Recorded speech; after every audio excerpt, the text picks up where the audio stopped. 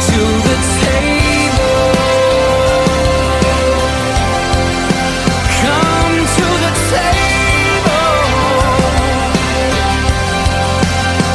Just sit down and rest a while. Just sit down and rest a while. Come to the table. Well, good morning. How you guys doing? Awesome. I heard that. Yeah, that's awesome. That's great. Well, it's good to see you all this morning. I'm excited about what God is doing in our church. Again, we mentioned this last week. Well, we had our prayer meeting again on Wednesday morning at 6 a.m. Again, I encourage you, come out if you can. If not, be praying wherever you are, those prayers that we have over our church, because we believe in the power of prayer. Amen? And we had a great prayer meeting again. Wednesday morning, it was wonderful. We actually doubled in size. That was great. So we love that. And God is moving in powerful ways within our church. And we are giving our attention to what the Holy Spirit is doing. God is already at work. You guys know that? He's already at work in the world. All we're doing is just partnering with His work. But it's His work. And so that's what we want to do moving forward. So how many of you guys have ever seen the mini-series? It was on HBO a long time ago, called Band of Brothers. Anybody ever seen that before? It's an excellent series, and it's based on facts of history. A group in World War II of soldiers called Easy Company. And it tells their story, all the different battles that they were in and things like that. But what was so compelling about this series was the relationships that these men had with each other. The bond that they had that was just incredible, unbreakable, to the point where after the war was over, they continued to be lifelong friends. In fact, there was these two guys that were friends in the show who they lost a leg, like a foot, in a blast in Bastogne. And one of them had a right foot and one of them had a left foot. And so they would go and meet every year and buy new shoes together because they had the same size feet. And it worked out great. And so that they shared that common bond. Very unique. Not many people can say that they share shoes together. But it was a great story. And I love the bond they had. And it's true that when we're in the trenches, right, with people, and we go through very difficult circumstances in our lives with someone and hardships, there's a different level of connection. Don't you agree? There's something about going through hard times alongside someone that creates a special bond. And you saw that in these men. And Stephen Ambrose, the guy who wrote the book, said this. He said, they also found in combat the closest brotherhood they ever knew. They found selflessness. They found they could love the other guy in their foxhole more than themselves. They found that in war, men who loved life would give their lives for them. And that's not common. It's not common to be willing to lay down your life for someone else. Jesus literally said in John 15:13, the greater love has no man than this, right? Then he laid down his life for his friend. And then you see it in Romans chapter 5, verse 7, very rarely will anyone die for a righteous person. Though for a good person, someone might possibly dare to die. But God demonstrates his own love for us in this: while we were still sinners, Christ died for us. So this is uncommon, this type of love. Yet this is the love that Jesus has poured out on us, the way in which he's loved us. But he also asked us to love each other with this same level of love, that we might have this uncommon connection in unity and bond as brothers and sisters in Christ. So the title of my message this morning is Uncommon Bond. An uncommon bond. Let's pray. Lord Jesus, we ask that you speak to our hearts this morning. Holy Spirit, will you speak to us, God, your word, your truth? Lord, I pray that anything that comes from me will just fall to the wayside and die, Lord, but we want to hear your words. And I pray that they will be seeds that bear fruit in our life. We love you, Jesus. In Jesus' name, everybody said, amen. All right, so we are continuing in our series on vision that we started a couple weeks ago. Last week, we were talking about Ezra and Acts in the rebuilding of the church, the temple in Ezra, and the building of the church in Acts, and how God's vision, his dream for the world, is to reconcile the world back to himself, right? He wants relationship with us desperately. That is his passion, that is his dream, that all of us could be united together under the lordship and headship of Christ and be in union with God once again. So his dream for the world and the way he fulfills that dream or goes about it, his plan per se, or his way, is personal. And we talked about that last week, that the first step in any of God's plans for reconciling the world to himself has to do with our connection with him, our personal connection and relationship with Jesus. That's what he is most passionate about, and that's where it all begins. And then after that, it is personal, and then communal, and then missional. So today, we're talking about that second step within God's plan and his way. God's vision is communal. The kingdom of God is defined by relationships. The kingdom of God is defined by relationships, both us and the Lord and us with each other. But everything in the kingdom is about relationship. It's about either knowing God and relating to him, or the way we relate to one another. The greatest commandment, love God with all your heart, love your neighbor as yourself. It's all about relationships, and that is the only thing in our lives that have eternal value. The only thing that has value in eternity is our relationship with the Lord, because that is eternal, right? It will continue on. And people. People are eternal. And so that's it. Those are the only things that have everlasting value, is our relationship with God and our relationship and love for one another. That's why it's the two greatest commandments. It's all about relationships.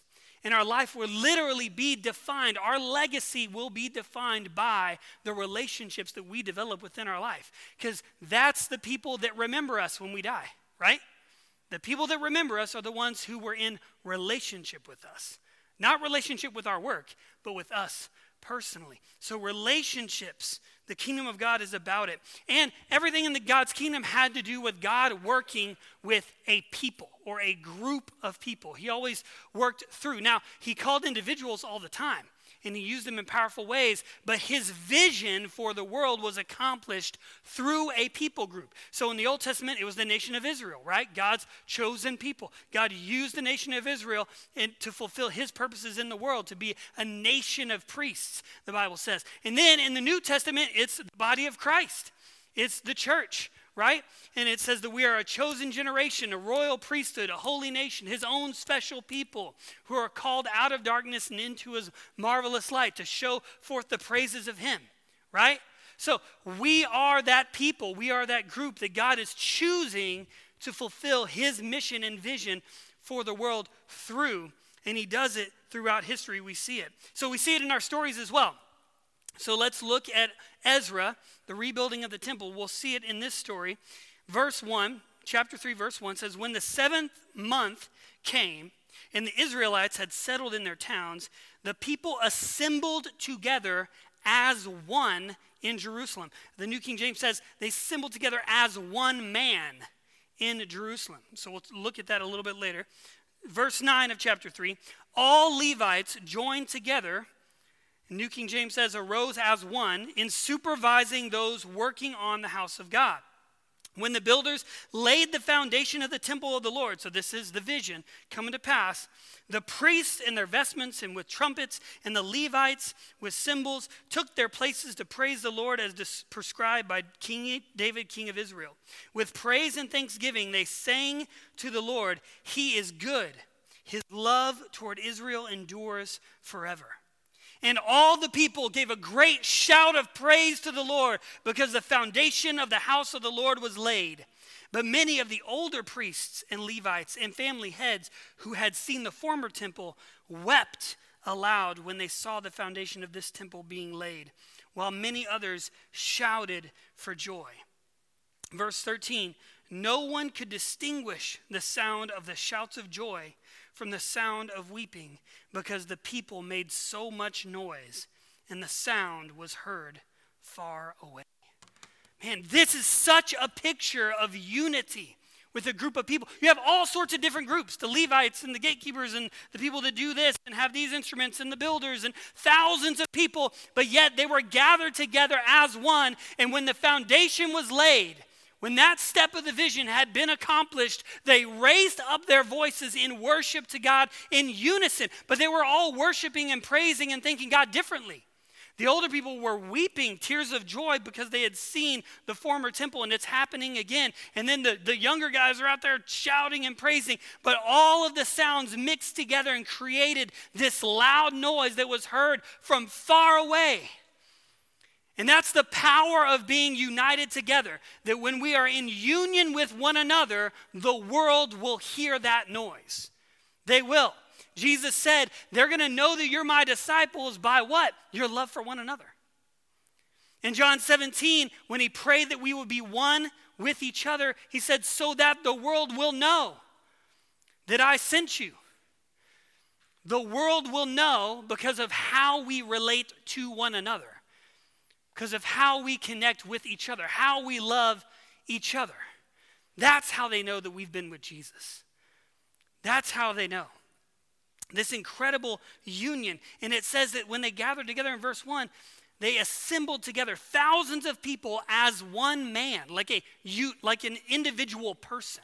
They were so connected and on the same page. They had the same vision, same heart, same purpose, same drive, same language, same convictions and passions, all of it coalesced together that they literally functioned, even though it was a multitude of people, they functioned as one. As like one individual. This is uncommon. This is an unusual amount of unity and commonality. But yet they were all different. They had different functions. They had different roles. But yet they were one. And then in verse 9 it says again that they arose together as one. This is God's intention for us. That our community would also resemble that. Would exemplify that type of unity together. And connection. So let's look at Acts and see how we see this played out in the early church. Acts chapter 2, verse 42 says they devoted themselves. So Peter preached, the Holy Spirit falls on the day of Pentecost, he gets up, thousands of people gather around, they hear them all speaking in their own language about the wonderful works of God. So all these thousands of people gathered together in Jerusalem. They were already there to celebrate. And they come together and Peter preaches the gospel. Thousands of people come to Christ. I mean, thousands. They went from 120 in the upper room to 5,000 plus women and children. So just, I don't even know. They went from 120 to like thousands in like one day. So after that had taken place, all these people came to Christ. Verse 42, look at this. They just had made a decision to pursue Jesus. And yet in verse 42, they devoted themselves to the apostles' teaching and to fellowship, to the breaking of bread and to prayer. Everyone was filled with awe at the many wonders and signs performed by the apostles. All the believers were together and had everything in common. They sold property and possessions to give to anyone who had need. Every day they continued to meet together. Every day in the temple courts. They broke bread in their homes and ate together with glad and sincere hearts, praising God and enjoying the favor of all the people. And the Lord added to their number daily those who were being saved. Man, this is a picture of the community and the family of God the way God desired it to be. That word fellowship in the Greek is the word koinonia. You've probably heard this before. But that word means sharing, unity, close association, partnership, participation, a society, a communion, a fellowship, contributory help, the brotherhood, like the band of brothers, right? It's a unity brought about by the Holy Spirit. You see it again, this uncommon bond. They literally sold everything they had to provide for anyone who had need. They met in the temple daily. They met in each other's homes, breaking bread, praying together. They were devoted to fellowship. They were devoted to the breaking of bread. They were devoted to prayer. They were devoted to the apostles' doctrine. Right? So you see this uncommon bond It's a connection that transcends common interest. Okay, it's not just about common interest, like, oh, you love Jesus, I love Jesus. We have a common interest. It goes way beyond that, the bond that we have with each other. And it transcends shared human experience. Even the foxhole experience, it goes even beyond that, the bond that we have with one another as sons and daughters of God, as brothers and sisters in Christ. The connection that we have with one another is literally eternity written on our hearts. It's the Spirit of God coming to rest and dwell inside us. It is the fact that our reason for being, like our very purpose, the reason why we exist, to love God and to love people, is realized. It's both realized in community. We see our purpose played out as we live in community with each other, and it's reflected back to us. Our very reason for being is reflected back and realized in relationship with each other. And so when we look around at our brothers and sisters in Christ, we see identity, who we are in Christ, reflected back to us. We see purpose. We see love, the presence of Jesus. We are surrounded by that. We share one Creator whom we worship, one Lord, one God. We share one Heavenly Father. So we have the same dad. That's awesome. Brothers and sisters, right? That's so cool. I remember I talked to my son about this one time. That I was like, hey, actually, we're brothers too. Like I'm your dad, here, but you're also my brother in Christ. And then he kind of used that against me later on. He was like, but you're only my brother. You can't tell me what to do. I'm like, smart. Nope. That's not the way it works. But we have that same Heavenly Father. We have the same purpose here, collective purpose on the earth. We have the same eternal destiny. We have the same Holy Spirit that dwells in us, that guides us on the same path of truth. And our connection is so deep, it goes beyond the physical, even the mental and emotional. It is a spiritual connection that we have with one another. It's unique, it's uncommon. And God wants us to express that connection and to explore just what that can mean for us in our lives on this earth. And this uncommon bond that we have in Christ is part of the core of our church vision. Okay, so last week we talked about our way, right? One with Jesus, right? That's something we're aiming for. We want to be one with Him, fully alive and fully devoted to God, right? That's part of our way. The second part of our way, because it starts with solitude, it starts with Him and our connection with God. We are fully known and fully loved by the Father, which is powerful. And then comes step 2 in our way, that we are one family, fully known and fully loved in authentic relationships. That's what we're aiming for. Will we do it perfectly? Absolutely not. But we're aiming for that, this uncommon bond. Because when we're fully known and fully loved by God, then we have the courage then to share our life with someone else and to be known by them and loved by them in authentic relationships. And it's powerful. John 15:12, Jesus said this, "My command is this, love each other as I have loved you." Easy. So easy. That's it, God? Right. We have to love each other the way Jesus loved us. That is a tall order, right? That's what His command was. And He summed it up in that. My command is this, love one another as I have loved you. Love each other. This is how we cultivate that uncommon bond, that unity within one another, is when we love each other the way Jesus loved us. So the question is, like, we understand, okay, love each other, authentic relationships, great. Why fully known? Why that? Well, I think it's easier to love a stranger because when you're close to someone and you spend more time with them, you guys know what I'm saying? when you get to know their habits and you get to know the quirks about them and you get to know the things that are a little bit annoying about them, and the more time you spend with someone, it puts our love to the test, right?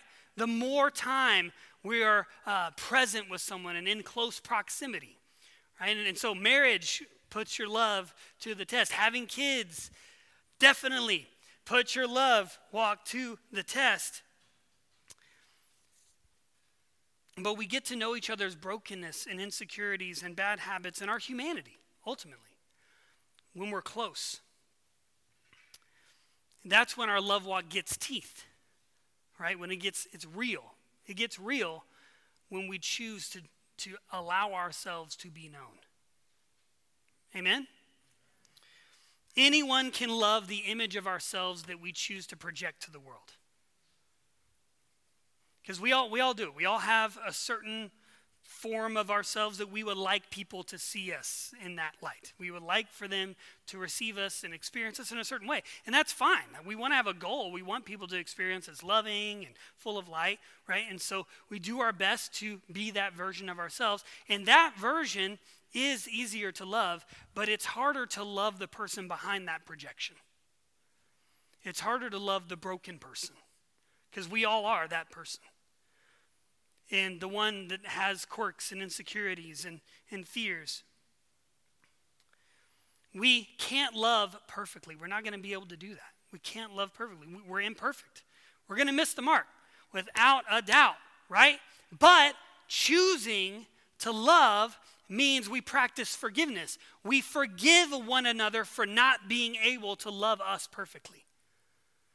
And then we ask for that forgiveness. Hey, I'm sorry that I'm not going to be able to love you perfectly. But we can't do it perfectly, but we can love each other authentically imperfect.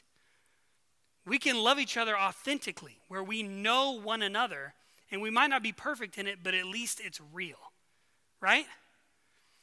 So we can do that.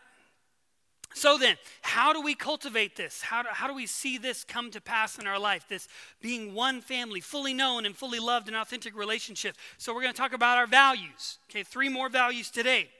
Number 1, community, the value of community, choosing faithfulness and patience with a group of believers. Choosing faithfulness and patience with a group of believers. Faithfulness, that we are committed, we are present, we have consistent proximity to other people, and we get to know each other in that way. Faithful, devoted in relationship, and then, of course, patience with our imperfections, right? Acts chapter 2, verse 42, as we read before, it said, they devoted themselves to the apostles' teaching and to fellowship.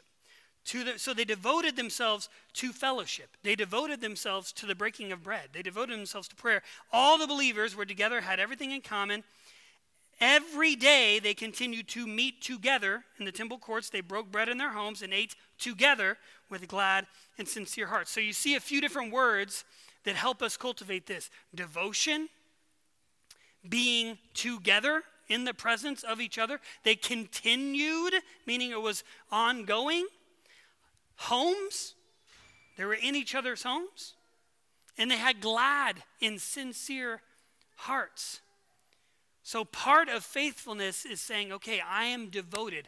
I am choosing, and it's not saying I'm choosing to be faithful to an event, or I'm choosing to be faithful like to a service here or to a small group meeting.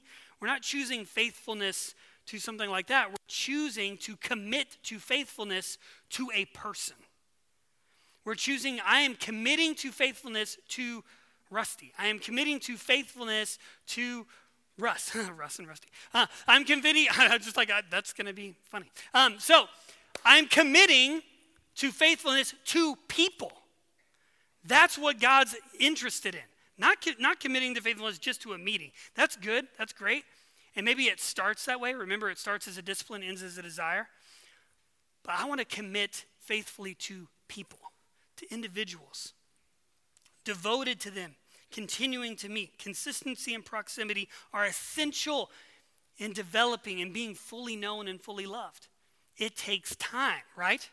Trust is built over time. But if we don't allow ourselves to be present authentically, regularly with someone, then we'll never be able to build that bridge of trust strong enough to hold the weight of truth. That's when we really experience transformation and growth in community. So they didn't just meet in the temple either. They met in each other's homes. They invited each other into the place where they lived, where they did life, the intimate place of their life. And people came in to their homes, and they experienced life together. And they had gladness. They ate their food with a glad and sincere heart. Community is awesome. It's fun. Like, it's so much more fun to be with a bunch of people than to be alone, right?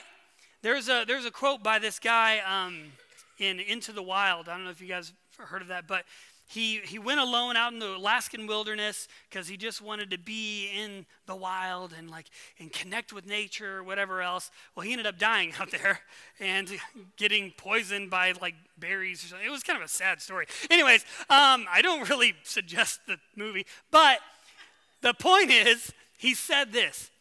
At the end of his life, when he realizes that he's passing away, he said, happiness is only real when shared. And there's something to that.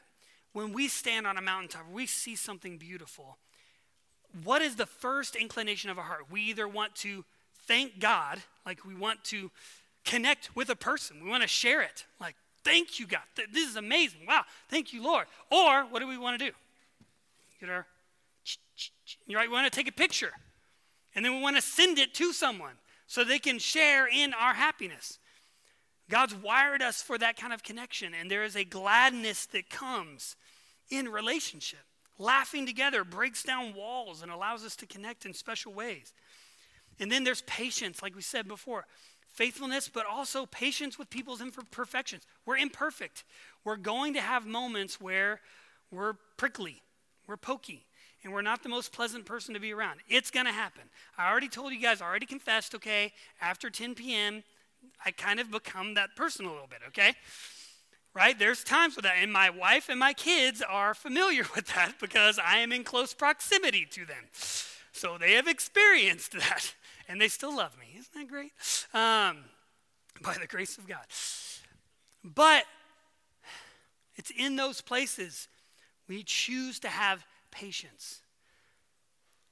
And then if we can do that, if we can say, hey, I am trusting, I know who you are. And even if you're acting out in a way that doesn't align with your identity in Christ, I can look beyond that because I know who you are in Christ. So I can stay committed in relationship to you and in proximity to you because I know who you really are. I know that you're tired. I know that you had a bad day. I know, you know what I mean? And we're able to allow those things to happen, but stay in community and in relationship with each other. And that allows for consistency, which then allows for trust. And then it blossoms into this beautiful thing of being fully known and loved. But it takes patience. And we have to allow God to work in their lives and refrain from trying to work on them. Amen? This is very true in marriage. I know that I tried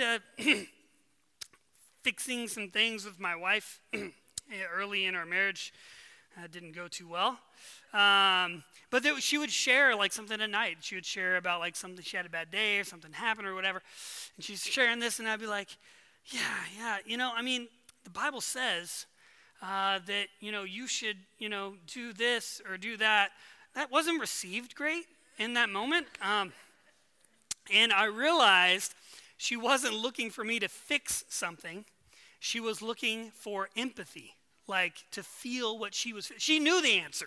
She knows the Bible, she knows. But she was looking for me to connect with her, to empathize with her, to feel what she was feeling in that way. And it took me a little while to learn that one. I'm still learning that one. But I've gotten better. And I've learned that. But again, we both had to trust the Lord that God was at work in our lives.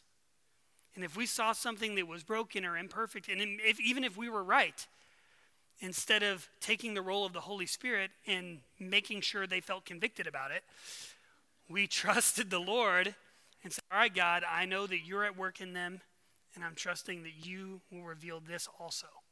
in their life. But typically, if there was some kind of tension, the first thing that we've learned to do is go to the Lord ourselves and say, God, is there something in me that's wrong? First, before we start asking God to do something in them, is there something wrong in me? And then, we continue to pray. But, again, patience. Patience with imperfection. Number 2. So we got community. Number 2, authenticity. Cultivating vulnerability and empathy and care in our relationships. Colossians 3:12 through 14 says, therefore, as God's chosen people, holy and dearly loved, clothe yourselves with compassion, kindness, humility, gentleness, and patience. Bear with each other and forgive one another if any of you has a grievance against someone.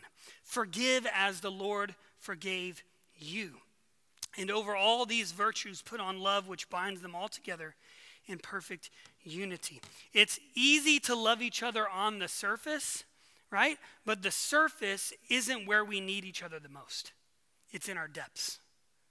That's where we really need the support that comes through authentic community, right? Sure, on the surface level, that's great to have that support. But man, if we can share our hearts with someone, with what's really going on in the depths of who we are, and be honest. Honesty is an invitation, and we invite someone in to those places along with the Holy Spirit. Then they can bear each other. We can bear each other's burdens. But it takes vulnerability. People that can bear our burdens and share our joys, like really share them. We're like, they're just as happy as we are when we get the promotion or when something happens good in our life. Like they're just as happy because they've connected on a heart level. So vulnerability, in order to be vulnerable, we have to be humble. We have to, because we have to care more about our wholeness than our image. We have to care more about being whole in Christ and complete in Him than our image. And so we're willing to go there and be vulnerable so that we can be made whole. We need that. And so we say, I'm choosing this. I'm choosing wholeness over my image. That we care more about connection with one another on an authentic level than about being celebrated in someone's eyes. I would rather connect with you in an authentic way in my brokenness than have you celebrate me in an inauthentic way because you don't really know what's going on in my life. You see what I'm saying? So we value that more. And that takes humility. And that takes the work of the Holy Spirit humbling us. But Jesus exemplified this for us. He invited his disciples into the darkest place of his life. He told them, entering in the Garden of Gethsemane, he said, my soul is exceedingly sorrowful, even to the point of death. Will you stay here, watch with me, and pray with me? He let them in and invited them in to the darkest place of his life, the darkest moment, and said, will you support me? These guys were definitely imperfect, right? But Jesus invited them into that moment. He exemplifies that vulnerability to us. And then empathy.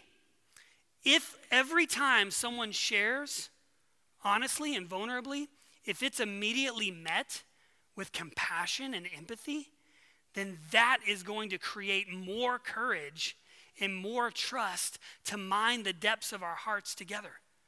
If every time we choose to be honest about a struggle in our life or something that's going on, if it's immediately met with compassion and empathy, then next time we're going to have even more courage, won't we?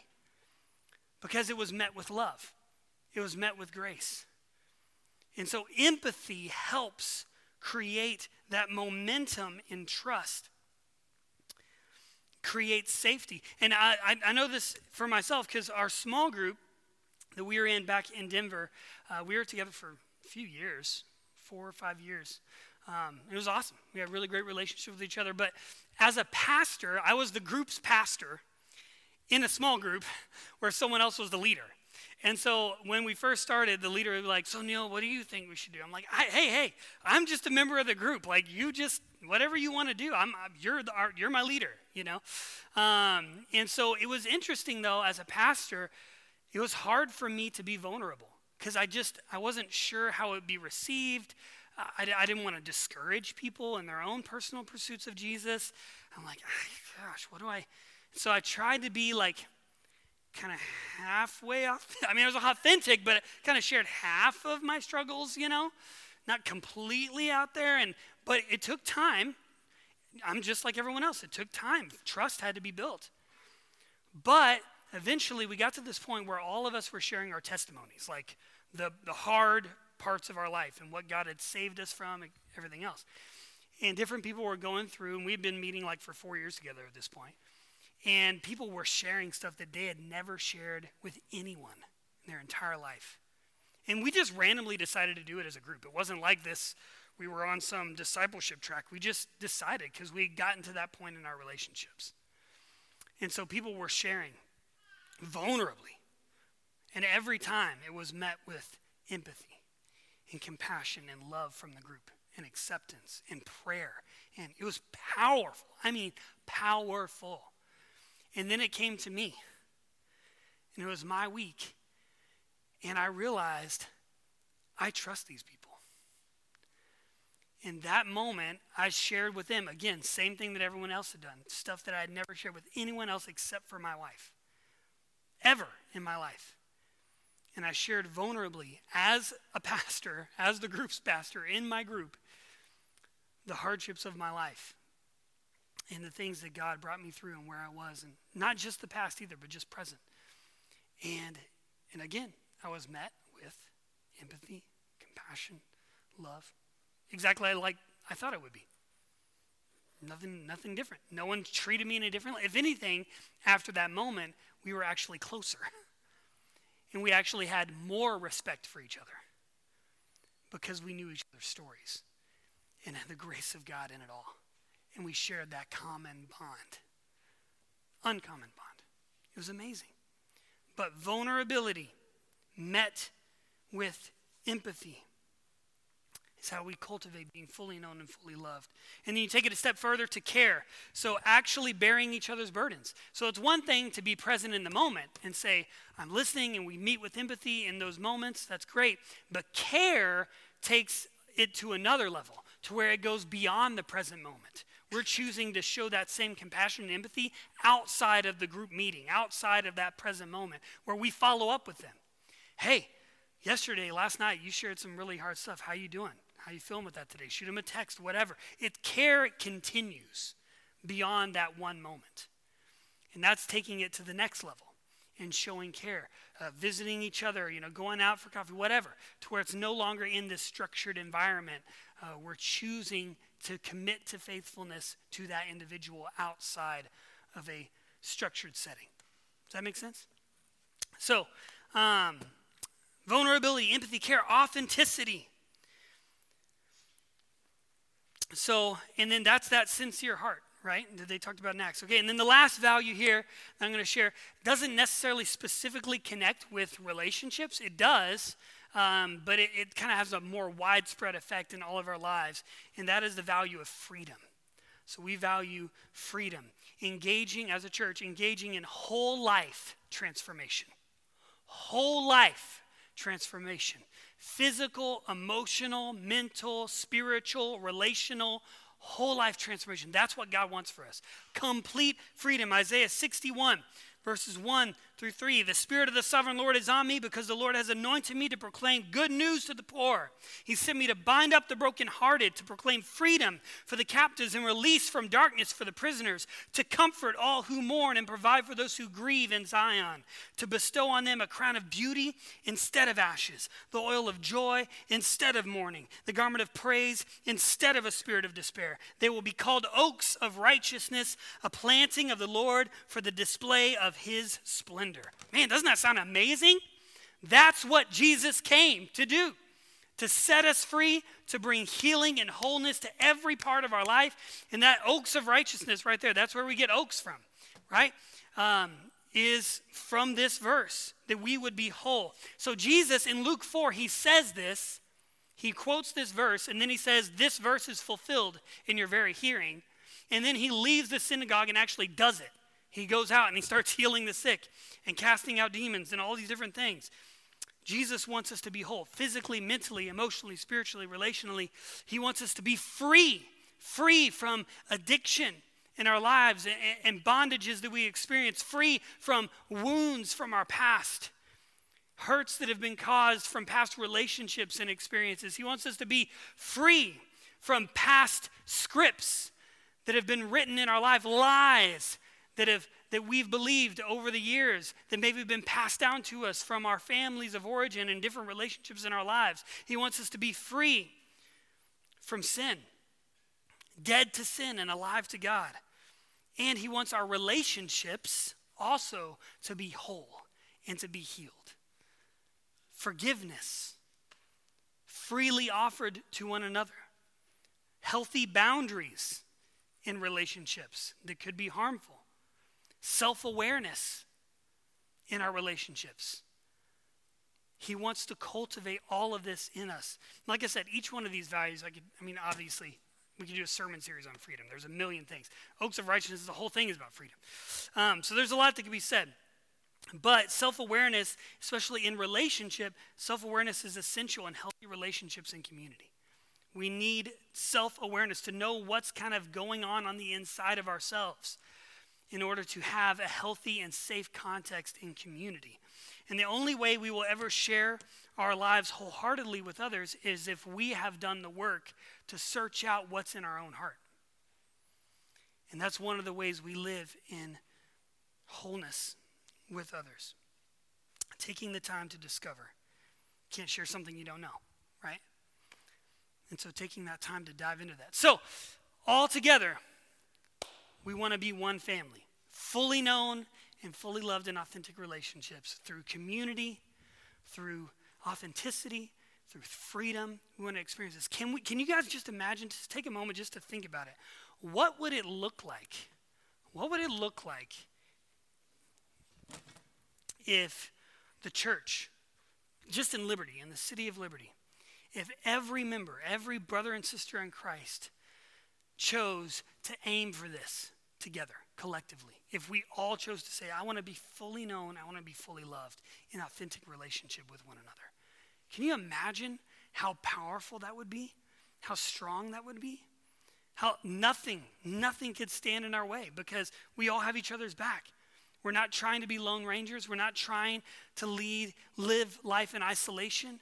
We have people who see our blind spots, who know our weaknesses, who we can confide in when things are hard. And if we were surrounded in every aspect of our life with at least one of those relationships everywhere, how healthy that would be for us. Think about all those things. Faithfulness, patience, vulnerability, empathy, care, forgiveness, boundaries, self-awareness, all of these things collectively together. This is what Jesus invites us into. And this is what we as a church want to aim for together. Amen? Amen. But as we know, authentic trust, those relationships takes time, right? It takes time. That's okay. It takes time to build those relationships. That's why our small groups, our hope is that they will be long-term communities. Not short-term, not just like get together for a semester and you do a study and then you move on and you meet with someone else for a different study. I'm talking about long-term relationships. Like I said, our group met together for, I think altogether it was about 5 years. But not just 5 years. I mean, I'm talking about people who have been meeting with the group together, couples, or maybe it was women, maybe it was men, but they've been meeting regularly together for 20 or 30 years. Can you imagine that? I mean, they literally know everything about each other. Like, there's nothing they don't know, right? And so they can be really raw and authentic with each other, which is awesome. And it's hilarious, too, when you get around them. But it's amazing. It's so cool. And the connection that they have is visible. Like, you can just see it. It's like, wow, those people just know each other so well. And it's special, and we all want it. So that's what we're aiming for. That's why we want to do long-term community groups together. So today, after the service, we're having our group leader training, and then here in about 3 weeks or so, we're going to be launching our small groups for the spring semester. And I want you guys to know that's what we're aiming for. Will we do it perfectly? Of course not. We're going to be working on it. But we want that. We want long-term, life change and connection together as a church family. Does that sound good? Amen. All right, well, let's pray, and then I'll let you guys out of here. Lord Jesus, thank you, Father, that you are good, you are faithful, you give us everything that we need, Lord, to cultivate this kind of community, Lord, in our lives together, Jesus. You give us the grace that we need to have patience and faithfulness, vulnerability and empathy. And so, Father, I just ask, God, that we will tap into that, Lord, that we'll trust in your Holy Spirit to knit us together in authentic relationships so that we as a church family might experience this uncommon bond, Lord, with you and with one another. God, bless my friends, my brothers and sisters in Christ today as they go out into their days and maybe watch some football. Lord, we love you and bless you. In Jesus' name we pray. And everybody said, amen. Amen, guys. Love you guys. We will see you next week. And again, if you're doing group leader training, it's happening right now or in the next 5 minutes or so in the office right over here. So, love you guys.